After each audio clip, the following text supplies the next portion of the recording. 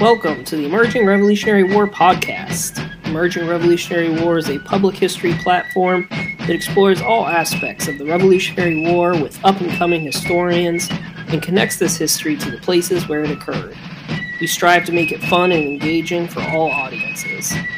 We have a blog and website, emergingrevolutionarywar.org, where you can check out frequent blog posts and history articles by numerous historians. In addition to our blog, we are active on social media. Check us out on Facebook, Twitter, and YouTube. We host an annual symposium that takes place in Alexandria, Virginia, and we now also host battlefield bus tours. We also have the Emerging Revolutionary War book series, published by Savas Beatty. To date, we have 4 titles out and more on the way. These books offer a brief, readable, and illustrated narrative and include self-guided tours of the battlefields. So far, we have books on Lexington and Concord, Trenton, Princeton, Monmouth, and Valley Forge. Check them out wherever books are sold. We always offer speakers that can talk about a range of Revolutionary War topics, and our historians have been featured in places such as C-SPAN, American History TV, and Fox Nation documentaries. Make Emerging Revolutionary War your home for the 250th anniversary of America's independence. This show is filmed live every other week on our Facebook page, so if you like to watch these live and have an opportunity to engage with us, check us out every other Sunday night at 7 p.m. Eastern on our Facebook page. Enjoy the podcast. All right.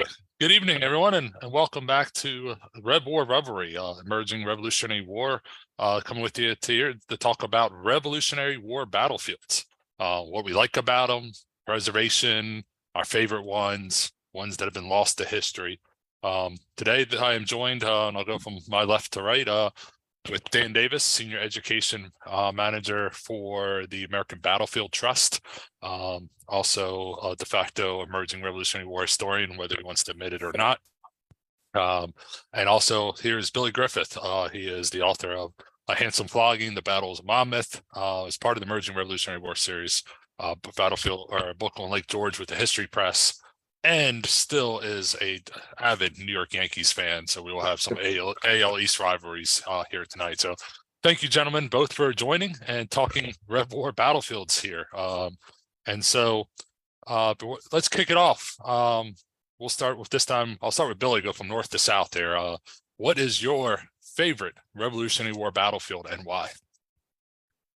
I know I wrote the book on Monmouth for us, but I'm gonna have to say my favorite Revolutionary War battlefields to visit are either Saratoga or Yorktown. I think Saratoga is just because the natural region around it has not changed as much since the 18th century. It really, there's a feel there, and there you can definitely feel that power of place when you are there. It's one of those few battlefields that are nearly completely fully preserved, that you can visit all the sites of the various actions, and loving the history of the upstate New York region in the French and Indian War and the American Revolution. Saratoga and the Saratoga campaign was always one that I was immediately drawn to. How about Dan, are we staying north or going southern campaigns? I'll stay north and go south. I definitely agree with Billy about Saratoga. It's just a beautiful spot. If you've never had the opportunity to visit, feel free, take advantage of it. It's in a great spot. There's plenty of places. I mean, it is still somewhat secluded, but thus it's in very good shape from a preservation standpoint. But I'm going to go south to South Carolina and Utah Springs. Utah Springs, I think, is one of my favorite, if not my favorite Revolutionary War battlefield.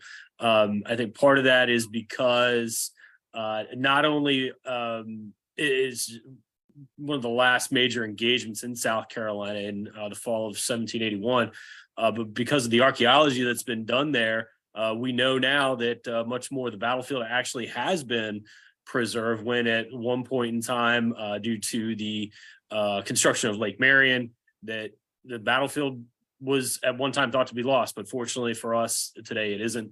My favorite part of that battlefield is the road that Nathaniel Greene's army takes to actually reach the battlefield and engage the British. And you really get a sense there. The road has not changed since 1781.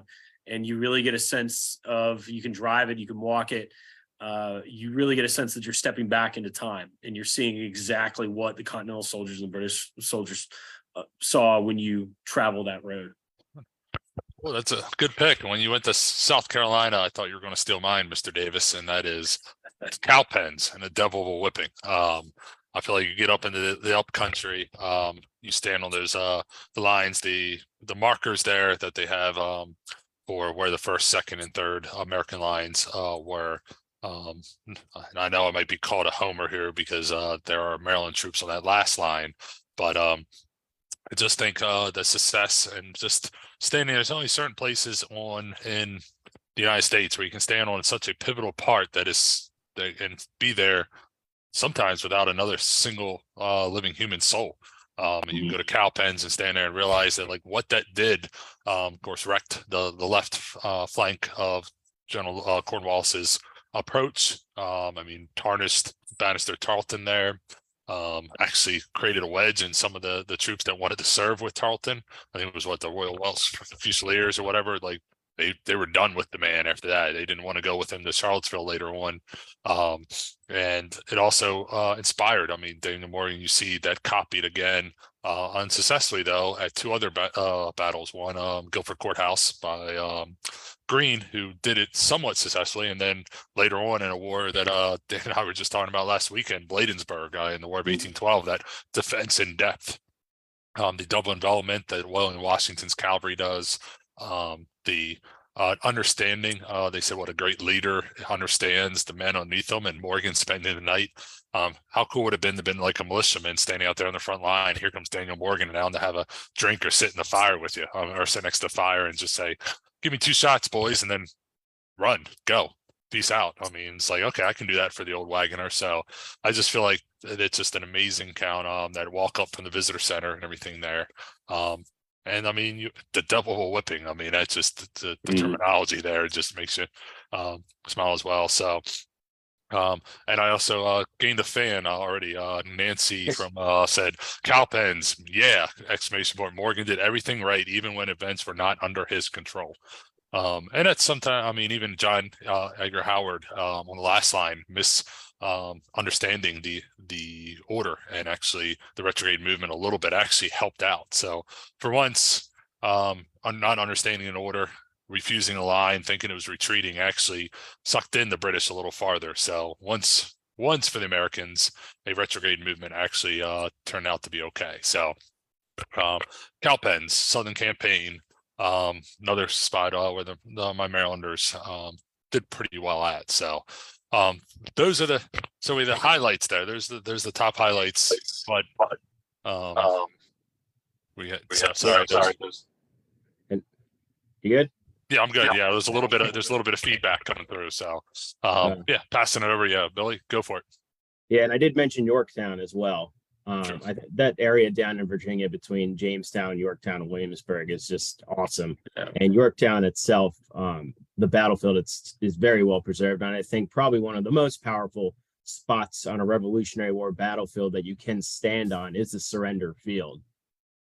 And even though there's no action there, it's just obviously that is the result of the siege. Everything transpires there with Cornwallis surrendering, and for talking about a battlefield that involves an actual siege, the first time I went to Yorktown, I don't want to say I wasn't unimpressed, but I was a little taken aback at how small it was in scale, the field. And that's because my perspective had been skewed by visiting, Civil War siege sites like Petersburg, going overseas to World War I battlefields with the long trench lines.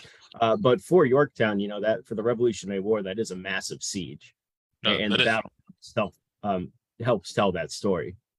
That is, and we were joking before we got on that how long would we take to get a Civil War mention, and the 7 minutes is what it was. But you can't escape it, Phil. You can't escape it. But no, Yorktown, one of the neat things, and I've had the privilege of luxury to doing, is going to both Lexington and Concord. The first shots are around, and you're standing there at Lexington Green, and then going to Yorktown and just realizing what the difference of those 8 years. I mean, it's unfathomable that, hey, these and I mean, Lexington and Concord, there's another ones that are pretty well preserved. As long as you make sure that you say Lexington and Concord, because you don't want to combine them together. They don't like the end or whatever. I forget the exact pronunciation, but that we also had someone come in.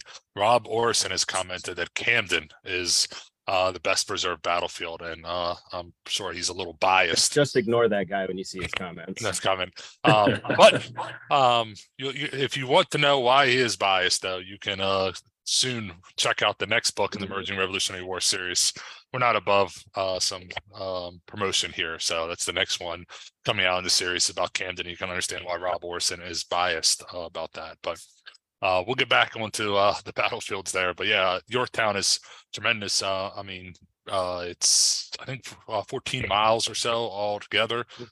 Put it in perspective. I mean, you're looking at sieges on other wars, just tremendously long. Petersburg.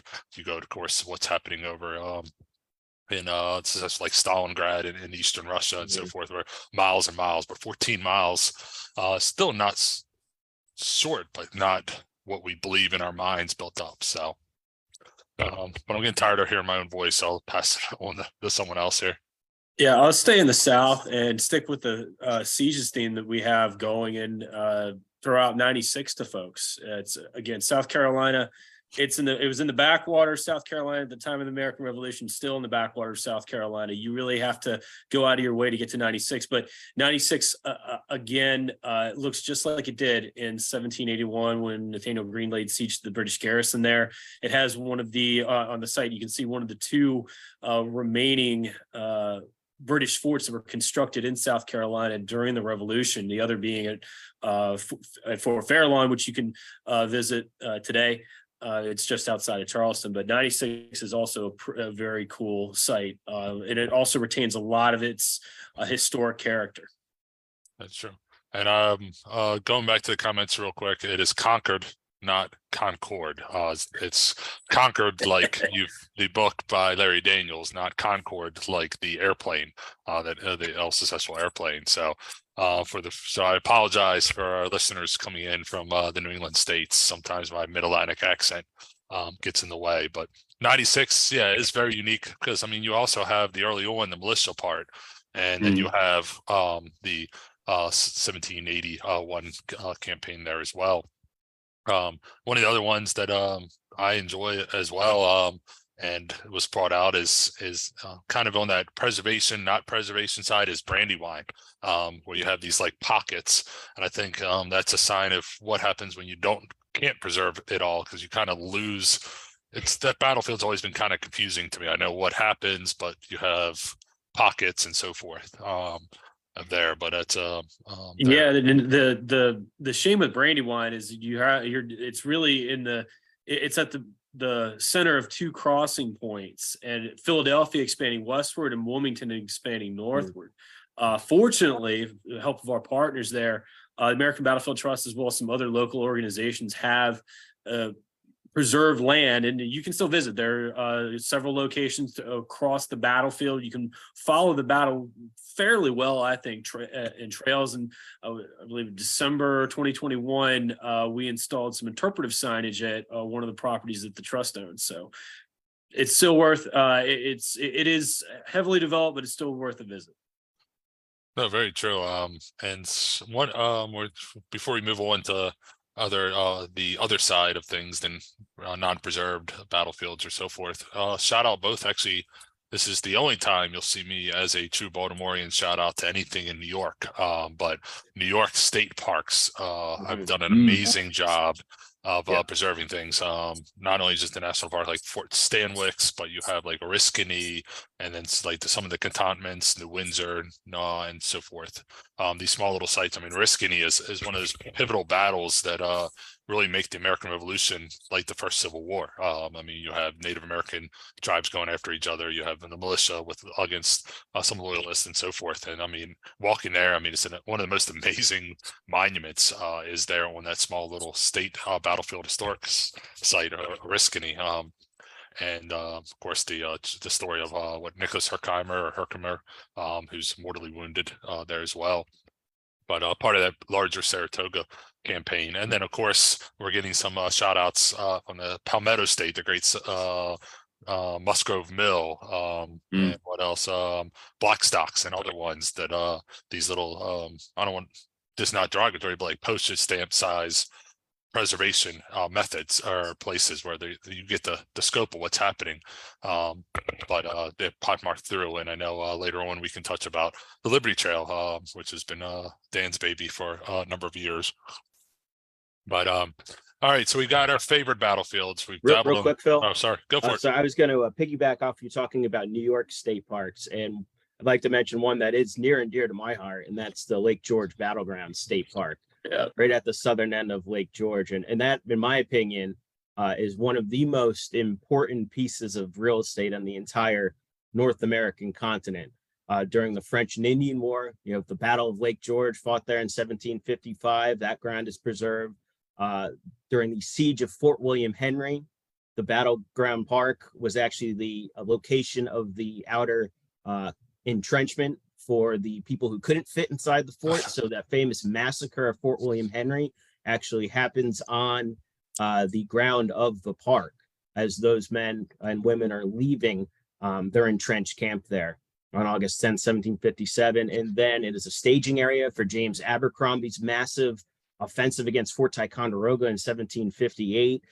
There was plans to build a large fort there, stone fortification. Only one of the bastions were completed, and that bastion still is preserved within the park, and that was used as a supply depot for Burgoyne's army when he's coming south in 1777. There was a massive smallpox field hospital there.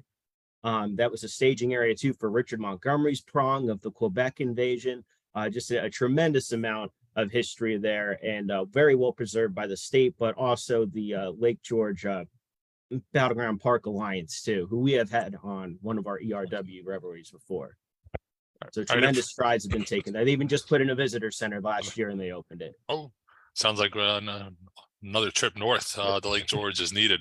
I mean, if we're going to go French and Indian War real quick, because of one of our compatriots, Mark Malloy, I'm going to step up and say, if you think that's one of the most important parts of land, Jumineville Glen, Fort Necessity, West Pennsylvania, the first shot heard around the world or whatnot, and everything. We can debate.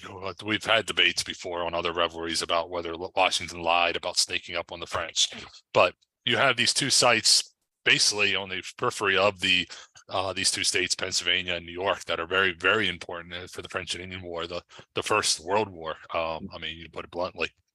But yeah, so that might be another revelry. What is the most hallowed ground of the French and Indian War? And we'll get people on both sides, the Lake George side and the Washington crowd. So and then the people up north with the Plains of Abraham. The Plains of Abraham. Yeah. There we go. We can make that. We're going to take this internationally. Yeah, it is. I mean, I'm sure we can get some people from Germany to go Minden or whatever else. We can. Yeah, we're taking this on the road. But back. So with preservation, of course, is essential to this hallowed ground, and of course is the basis for Dan's organization that he works for. I mean, Billy works for the Gettysburg Foundation, which is also big about preserving, and he does great work with the leadership, getting people from outside business world and so forth to understand this. But the preservation, when you get in the mindset, we've said it earlier about preservation, how small Yorktown was. Sometimes we get in this mind of like preservation is going to save thousands and thousands of acres, but a lot of these battlefields are rather quite small when you put it in the big scope. Like Guilford Courthouse National Military Park is 250 acres.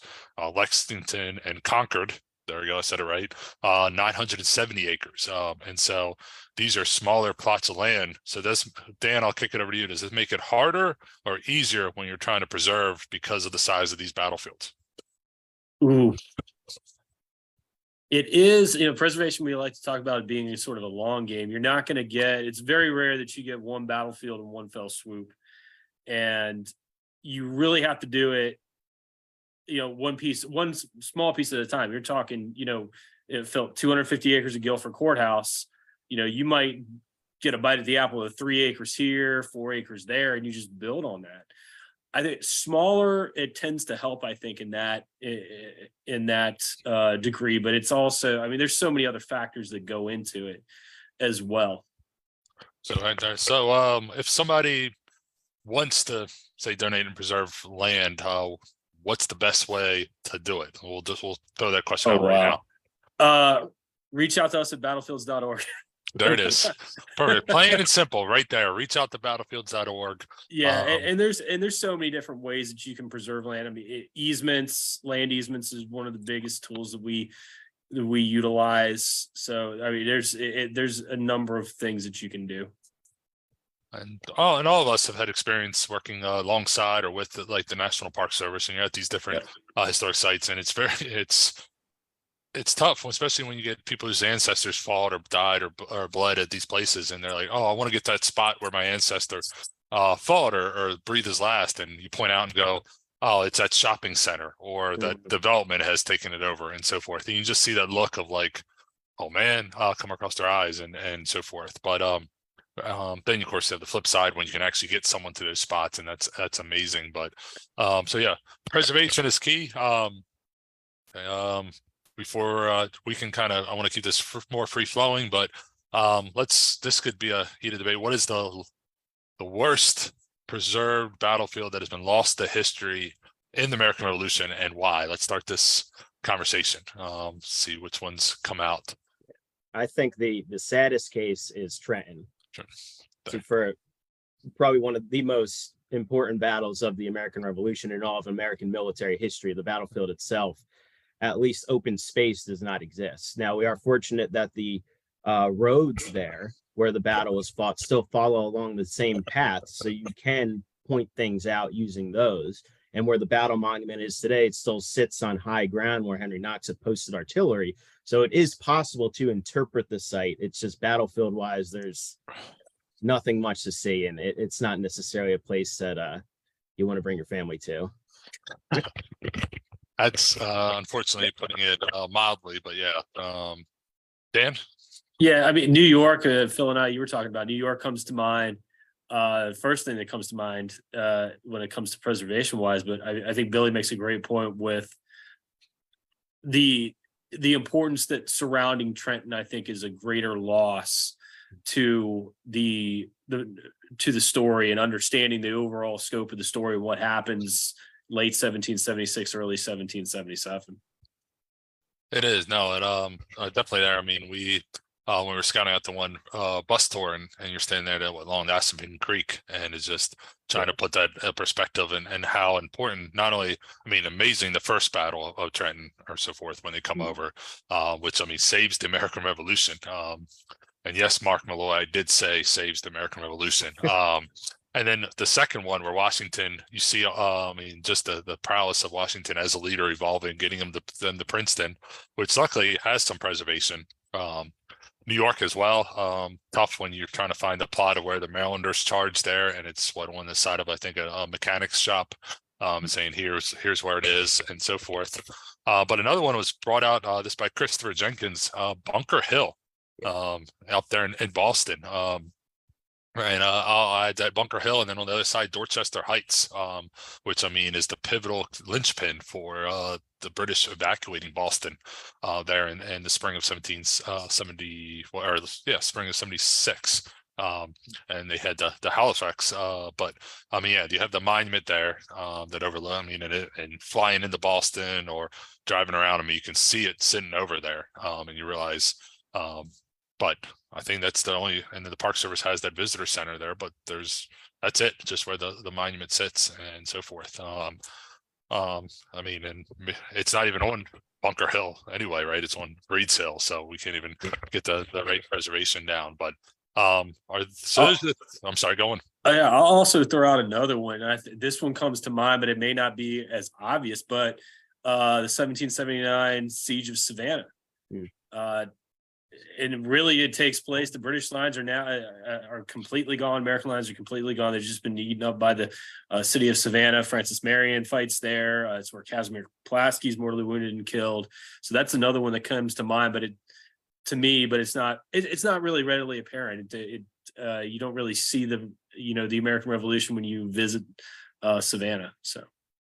No, there's that little, and it's so cool of a story, the Savannah, about it's such the international flavor of it. And of course, Yeah. the mortal wounding of Casimir Pulaski, and the and his contributions as a Polish officer, and so forth. I mean, if you want to do that, you could even say that the siege of Charleston, what's left of, overshadowed by what happens later on, as well. But so those are the big ones. Are we missing a smaller one? I mean, there's kind of another one that's lost to complete urban development is Germantown. Yeah. We're fortunate there are still some historic structures standing within the part of the city there that again can help interpret. When it comes to interpreting these fields, as I mentioned with Trenton, it's not necessarily about preserving open space, but if there's still landmarks that remain, you can still tell that story. Like with Trenton, I mentioned the roads. There's some churches there. You have the old barracks museum there. So there are possibilities. There are options. Yes. And as we've seen the incredible Mark Malloy lead a tour of Trenton, it can be done.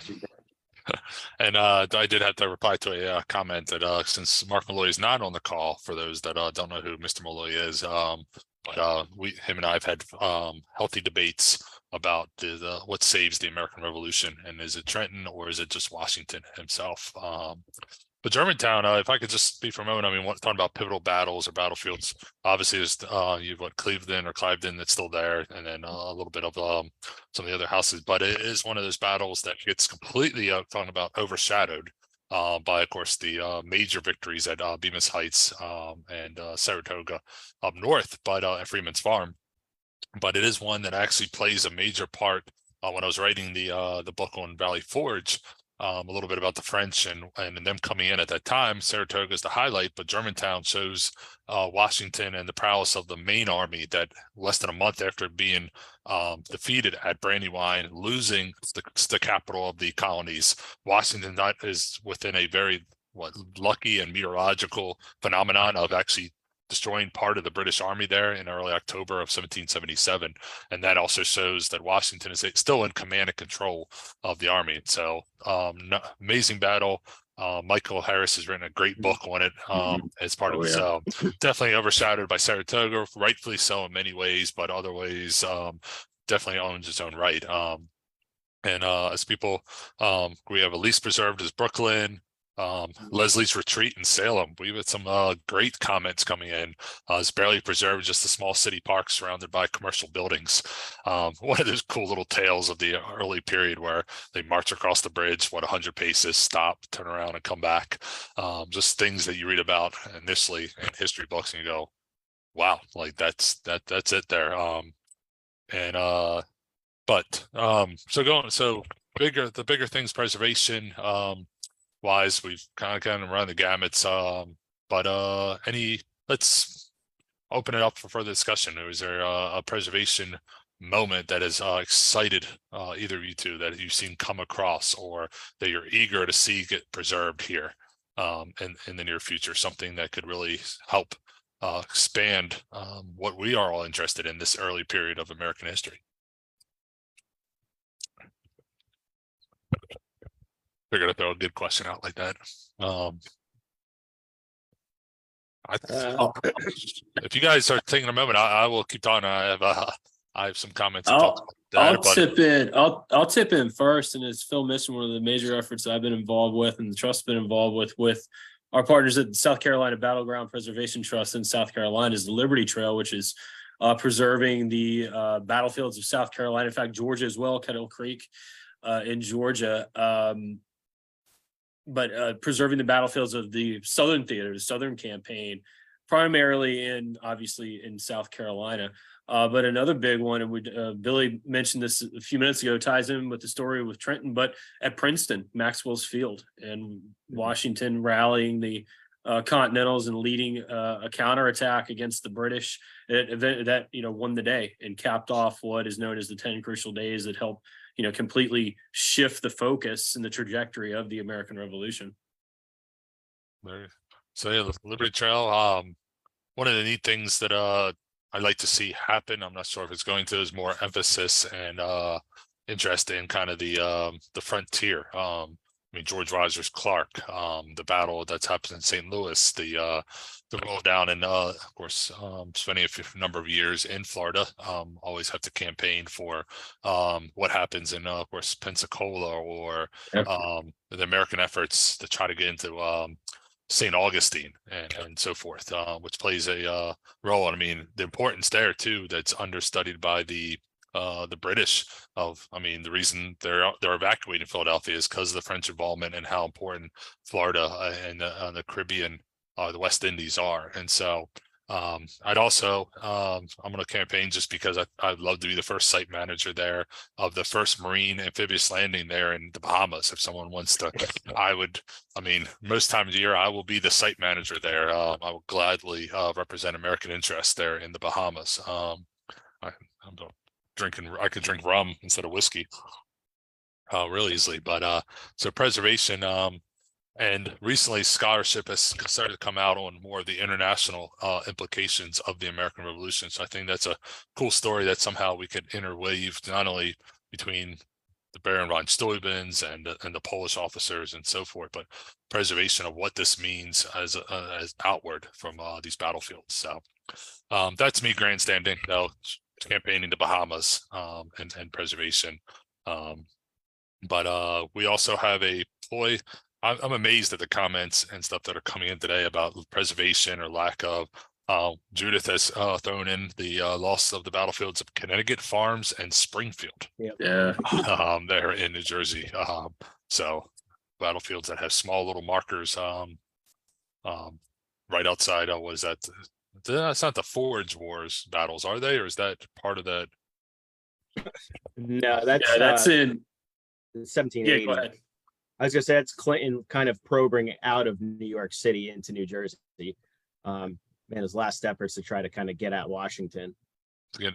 So is that the Forge Wars then is when he's trying to get at Washington, or is that, and the Springfield and Connecticut Farms are different then, correct? Yeah. I know I should probably know everything, but I do not that. We also have Dave has said that the state of Ohio has announced the building the replica of Fort Lauren is now ready to go.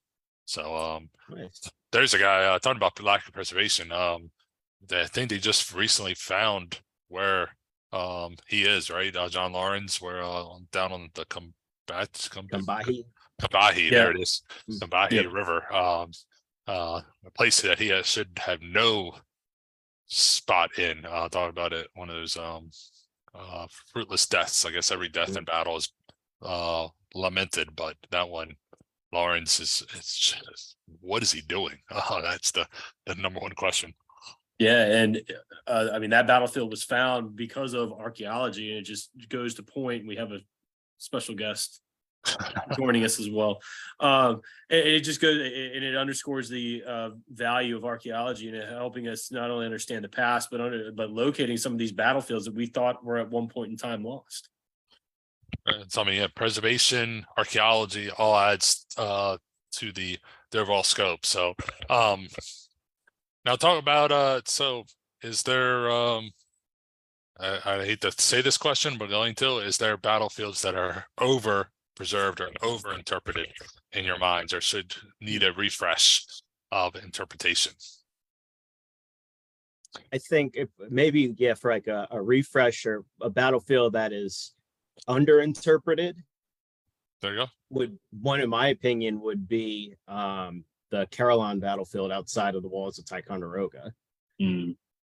Because there's only a small stretch off the road where they have, the rebuilt, preserved French earthworks there with a few signs. But I know recently they have added some more walking trails and to get you just at least out to explore some of those areas. But the region right outside there, the walls of Ticonderoga, it is all still preserved. I mean, even if it's not actually interpreted, it is preserved. The bloodiest battle fought in the North American continent all the way up until the American Civil War. It is definitely a very, very important piece of real estate. And Ticonderoga itself is worth a visit for anybody who's interested in 18th century history. Definitely, I'll second that. It's Third.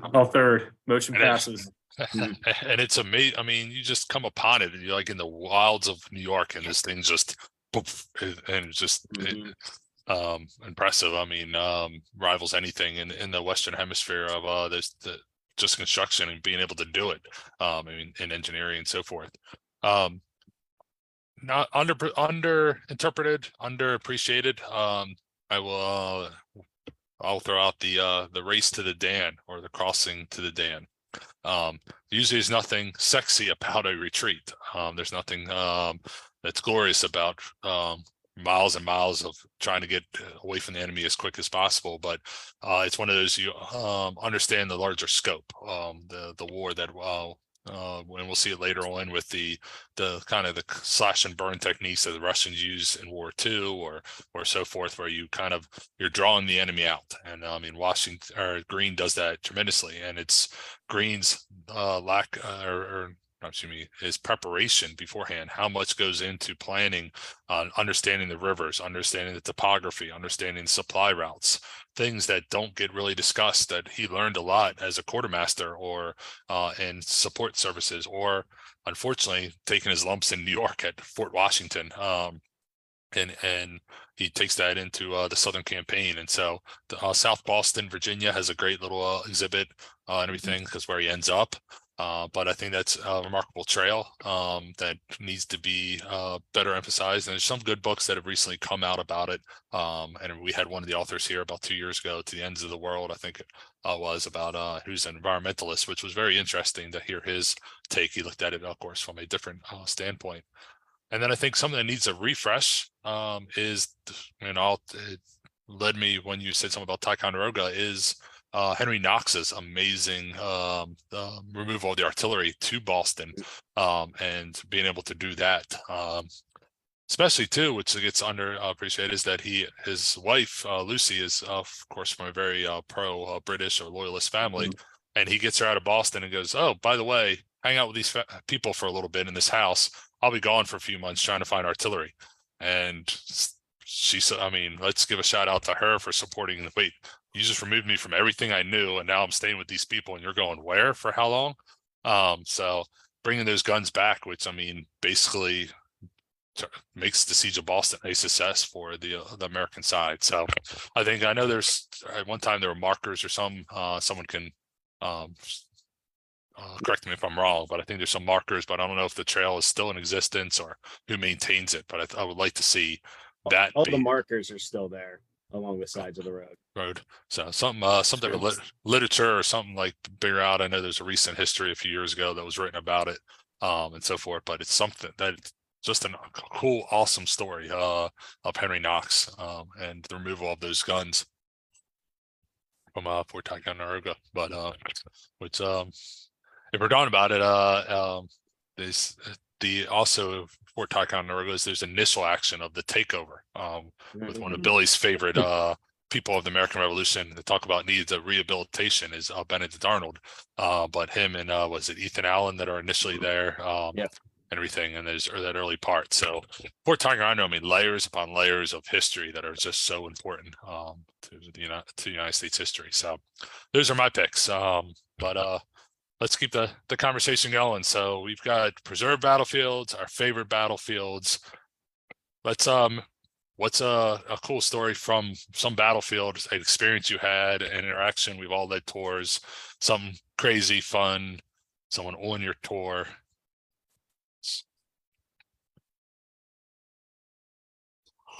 I mean, I always like leading people around Monmouth. I mean, I'd feel bad if I didn't give Monmouth a shout out. It's probably the best preserved, I'd say, New Jersey battlefield that's out there for the scale of it as well. At least for the afternoon actions of the battle, because that's a battlefield where the first half of it, the morning engagement, when Charles Lee is butting up against the rear of Clinton's army as they're leading Freehold, and the action commences. Basically, that whole part of the battlefield has been developed. But then where the Monmouth Battlefield State Park is the afternoon action. And it is very well preserved, great walking trails there, great visitor center, great staff. They have a friends organization as well that helps to continuously interpret that battlefield. I know Phil and I just recently actually took the Newark office of the U.S. Secret Service around Monmouth for a tour, and that was an incredible experience. So very fortunate that being part of emerging Revolutionary War has opened up those opportunities where we have been able to be introduced to groups like that and help them learn this history. You just hit a chord real quick before we move on, Billy, with John Resto giving you the shout outs of putting Monmouth. So nice to see you tuning in, John. But go on, Dan. Didn't mean to cut you off there. Oh no. I would go back to my first one. Utah Springs is a great place to give tours. But I'll go back to one of Billy's in Yorktown. Yorktown is it's you can do it in a day, but given the size of the battlefield itself, you can do it in 2 hours. And it's even, there are trails, but even then you can go off the trails and get a group around the entire battlefield. Essentially do a loop circled that starts at the visitor center. You can go out to the French or the Allied siege lines, parallels, and then up to reconstructed readouts 9 and 10, then back to the visitor center. So that's another one of those battlefields that I really enjoy giving tours at. And so we had a question come in, then I'll actually throw my answer out. But is there anything preserved at Valcour Island? So we had a question. Does anyone know? Yeah, Lake Champlain. It's preserved. Yep, it's still there. But no, Valcour Island still does exist. There is actually a marker there near where the battle site was, in that little inlet between the western shore and then or eastern shore Lake Champlain, western shore of the island. There you go. So great. Someone wrote in, had the question there. So I'm glad we were able to answer that. One of the and I'm going to go out of the Rev War a little bit because it was very awesome to actually do. It was last weekend giving the initial tour of for teachers to the Battle of North Point, War of 1812, the land site. One of the things I think is great about what we do at Emerging Revolutionary War, and then it dovetails nicely with American Battlefield Trust, is putting people in these hallowed places that usually they would never go visit. I mean, especially because of the lack of preservation, or which reinforces the need for an organization like the American Battlefield Trust to be around. But going to these, because there's 3 or 4 different sites attributed North Point. Of course, like any tour you do, you start to run out of time. You want to hit it all, and then you start winning it down and so forth. But yeah, North Point, which rightfully so in a lot of ways gets overshadowed by the bombardment of Fort McHenry, but it is the pivotal part of destroying the land-based operation of the British two-pronged from the Navy Army joint operation, and also the death of the British commander Robert Ross. And it was what's great about giving tours and programs is you're supposed to be the quote unquote expert on the field, but you always have visitors or guests who have this unique knowledge on a specific subject. And one of the guys credited with killing Ross, McComas, his family is still in existence in Howard County, named after John Edgar Howard. And runs a funeral home that is on this major intersection that I used to go by when we would go out from Baltimore to visit relatives in Carroll County. And so passed it for years and years and years, never knowing that this guy's was one of the 2-3 credited with firing the rifle shot into Robert Ross there in September of 1814. So that's the preservation there. Another one, we have a gentleman, Bill Welsh, come to visit the Revolutionary Battle of Petersburg, Virginia. Yep. Blandford. And then of course the death there of what William later, not at the battle, but William Phillips, the death there, what that buried means, buried there, and so forth.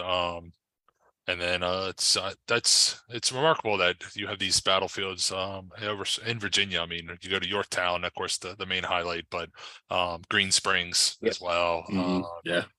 Great Bridge, Spencer's Ordinary, Great Bridge, Petersburg, the fighting at Lafayette, and von Steubenville, and then of course even some of these the raid to Monticello and Charlottesville by Tarleton. Also some of the encampment sites. That's one of the neat things about these preservation of American battlefields is you have Valley Forge and Morristown both preserved as major encampment sites, which I think is, to correct me, I mean, there's by default in that later war that we have sites preserved, but we don't have any site completely dedicated to a winter encampment in the Civil War, where we have a state park in New York and 2 national park units for the American Revolution. Yeah. And there's even a tiny park for the Middlebrook encampment as well, and a lot of the structures that were used as officers' headquarters too are still preserved, and a lot of them either run as historical societies or museums, like the Wallace House where Washington was in Somerville. But what does not stand though is the tavern at Basking Ridge. That would have been great. Yep, the Little White's Tavern. Little White's. Right. There is a sign there. It's a overgrown lot, so it's not like there's any modern structure on it. So what you're saying is we could get money together, redo the tavern, and then we could sit there and just drink and commemorate Charles Lee. And that's right, Charles Lee National Historic Site. There you go. We'll petition the American Battlefield Trust to see if we can save that land. Yeah, well, the trust does have, at least in Culpeper, the Army of the Potomac's winter encampment is 63, 64, a number of acres preserved from the Army of the Potomac's winter encampment right before the beginning of the Overland Campaign, which will soon become a state park in July of next year. So there's a fair amount in Culpeper that's been preserved from, just talking encampment sites from the Civil War. But I'll also go back to, what's that? I was at Stafford Civil War Park too. Yeah, there's a Stafford Civil War Park. But I think the expanse of Culpeper is much larger than what's been preserved at Stafford. Unfortunately, much of Stafford has been, as we can all attest to, it has been heavily developed. But I'll also go back to what Phil mentioned about Great Bridge. Great Bridge is a very neat little site that I'd highly recommend visiting. You do have to drive a ways depending on where you're coming from, but the Friends group down there is fantastic. They've put together a really nice museum and visitor center, fantastic facility there. So I would highly recommend, if you have the opportunity, you would take a visit over to Great Bridge. And we were, I guess I should answer one of my own questions about, we were talking about memories or greatest thing on battlefields and so forth. It was actually come up today. 5 years ago, I was serving as the chief of interpretation at Morristown National Historical Park, and I had to go get groceries. So I was going to Target or wherever I was going to find, and I started finding signs for the Battle of Bound Brook. And so as a history nerd, of course, now I'm interested. And so someone did mark that Short Hills and Bound Brook and other ones need better interpretation. I do agree, because not only did I have trouble finding these sites in the dusk hours, but it took so long that Target was actually closed by the time I got to Target to get groceries. So if Bound Brook had better interpretive signs, I would have actually had groceries that night. Instead, I was forced to eat fast food the next day. So the Red War is still causing issues today. But just one of those neat stories, like you see that sign, how many people drive along the road, you see a sign, Yeah. You go, I'm going to turn it over and try to, and then you go down these rabbit holes. Had another one where I did the same thing in Montgomery County, Maryland, and realized that was named after Richard Montgomery, the general fell. And it was actually Maryland's way of saying, like, up yours to the British, because it's one of the first colonies, territories, mentions, counties that our name is changed, or when it's split off from Frederick and not named for anything related to the British monarchy or back to British royalty or so forth. So I'm sure we could enter into a very long discussion about all the various side tracks that we go on and preservation. But as we wind down, though, here last 10, 15 minutes, is there anything that we've missed talking about great Revolutionary War battlefields or anything of that nature? How about, what is your favorite monument on a Revolutionary War battlefield? We all can't say the boot, right? The boot marker. is that number one and all and everything? That is a good one though. I won't pick that one. Anybody else feel free to jump in. I'm trying to catalog all the ones down my head. It's a monument technically. it's a monument, but it's also a headstone, a gravestone, and that's John Marchbanks at Utah Springs. I think that's the one that stands out. He's a British officer, dies shortly after the battle takes place, and he fights obviously at Utah Springs, and he's brought from his initial resting place back to the battlefield. So, well, that's a good one. One that's coming to my mind right now was just kind of neat to find and so forth. When Rob and I were doing the books on Lexington and Concord, Lexington and Concord, we found the one at Lechmere Point where the British landed, and Boston has been filled in, has grown a little bit, and so forth. So it was really neat to get to that. I think it's outside of a office building, or it's a large story building today, and having that little monument, and then also trying to get pictures of it. And everyone else, I mean, hundreds of people walking by during the day, middle of the day in the Boston's area there, just taking a picture and realizing that like what this would have been like 1775. I mean, dark Back Bay, British landing, getting across the Back Bay, and what those men would have thought marching off into the dawn. That, and then the Liberty Tree one where the marker is, and doing something totally American there and eating a Dunkin' donut while standing at the Liberty Tree marker in Boston. Kind of one of the highlights of my my historian nerd career. So yeah, I'll say for mine, since we're not using the Arnold Boot Monument, the Princeton Battle Monument, I think is incredibly impressive. Yeah, that's a good one. All right, but so let's just kind of go down this rabbit hole. What is your favorite statue of a military figure from the Revolution on a battlefield? Now, there's just two that come to mind. I like Green's at Guilford. Yeah, that's a great one. And I like the new Baron von Steuben one at Valley Forge. Mm-hmm. Mm-hmm. So I think there's an impressive one. Location is everything. And von Steuben has the one at Monmouth as well. Yeah. Mm-hmm.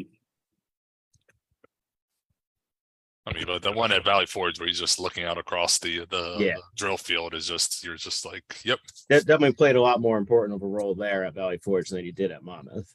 I mean, you have to book at him though. I mean, like he's Valley Forge and Monmouth. I mean, you can't have one without the other. I'll go back to the monument one real quick, but another one that comes to mind is the monument at Kings Mountain, on top of Kings Mountain. That's a pretty decent one. And I mentioned, just to clarify something I said earlier, Marchbanks has a headstone. There's the DAR monument that's next to his grave that was placed right next to him. So. And I got here's a one shout out. Anthony Wayne is getting some love on our comments, which I don't think I could probably go the rest of my life without saying those words in that sentence. Anthony Wayne is getting some love. For his Valley Forge equestrian. Valley Forge equestrian That's a good one. But Nicholas with the winner. I like the Anthony Wayne one at Falling Timbers outside Toledo, Ohio. Oh yeah. Impressive. That's the one I've not been to Fallen Timbers, so that is on the bucket list of battlefields. Yeah, that's a good one. That's a really good one. And then Christopher I like the Captain John Parker statue on Lexington Green comes to mind. Although he probably did not utter his famous words there, but he's one of those unsung heroes. I think later on that day, talking about being on the battlefield, of having his militia still under arms and ready to fight the British as they come back from Concord that afternoon, after basically having bloodied that morning, and then having the first shots be right in the middle of their town, that he's able to keep under command and control, which is a better testament than whether he actually said, if they mean a war, let it begin here or whatnot. So a few more that came in. We've got Mary Corbin's grave. Princeton is fantastic. The Boston Landing at Charleston Navy Yard. So yeah, just a few there. But before we do end though, we're coming to mention too real quick. Since we're going off battlefield for some of them, but Mary Hayes, Molly Pitcher's statue done by J. Otto Schweitzer above her grave, right in the old Carlisle Cemetery. Yeah, Pennsylvania is really well done. agreed. That's a good one. So so as you start to wrap up here, any last things that we've got there? We have famous battles, unpreserved sites, preserved sites.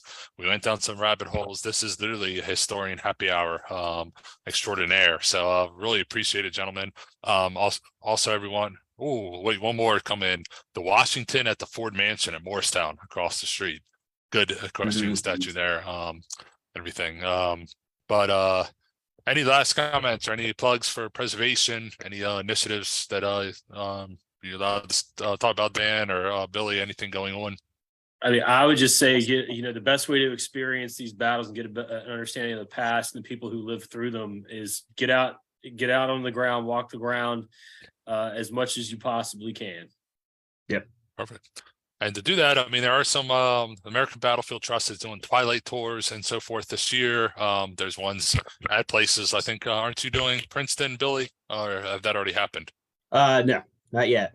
So there's one in Princeton. I know a few others from Emerging Revolutionary War are helping doing one down at Guilford later in the summer as well. So that's the way to do it. Battlefields.org to find anything from preservation to their conferences to just maps, some great overlay maps and so forth. emergingrevolutionarywar.org, which as we get primed for the America's 250th, which is coming up. I mean, at the end of this calendar year, you have the 250th of the Boston Tea Party. It's a site for how to keep up to date with what's going on and so forth. So, but we were also, remember, we're back to the 2 weeks. So in 2 weeks from now, we will be back talking about actually the Battle of Camden, all that can be expected, the Battle of Camden and the high tide, the British high tide in the South, which happens to be the title of the next book in the Emerging Revolutionary War series that is outcoming. So we really Southern theater centric. We have the siege of Charleston, and now Camden. We also will be going to Charleston in November, Mark Malloy, and we'll actually be visiting Utah Springs as well. We'll have the ranger and historian Bert Dunkley on, another great historian for Emerging Revolutionary War. He's a little, but not perfect because he does have a very bad choice in sports teams, but we won't go down that route. So remember, 2 weeks from now, Emerging Revolutionary War will be back live here with talking about Camden. That is the first weekend of August there. But we thank everyone for joining today. All your comments about all the interest, all these small little battlefield historic sites. We really appreciate your comments because it also shares it with other folks about how to go visit. Now I really want to go to Fallen Timbers myself. So, but also too, I'd like to thank Dan Davis and the American Battlefield Trust for being part of this as well. And also Billy, thank you for joining in. Thank you. So any before we wrap up here, any last comments, thoughts, suggestions? All right. Well, from all of us, Emerging Revolutionary War, we thank you for tuning in, and we will see you back here in 2 weeks for the next Rev War Revelry. Have a good evening, everyone.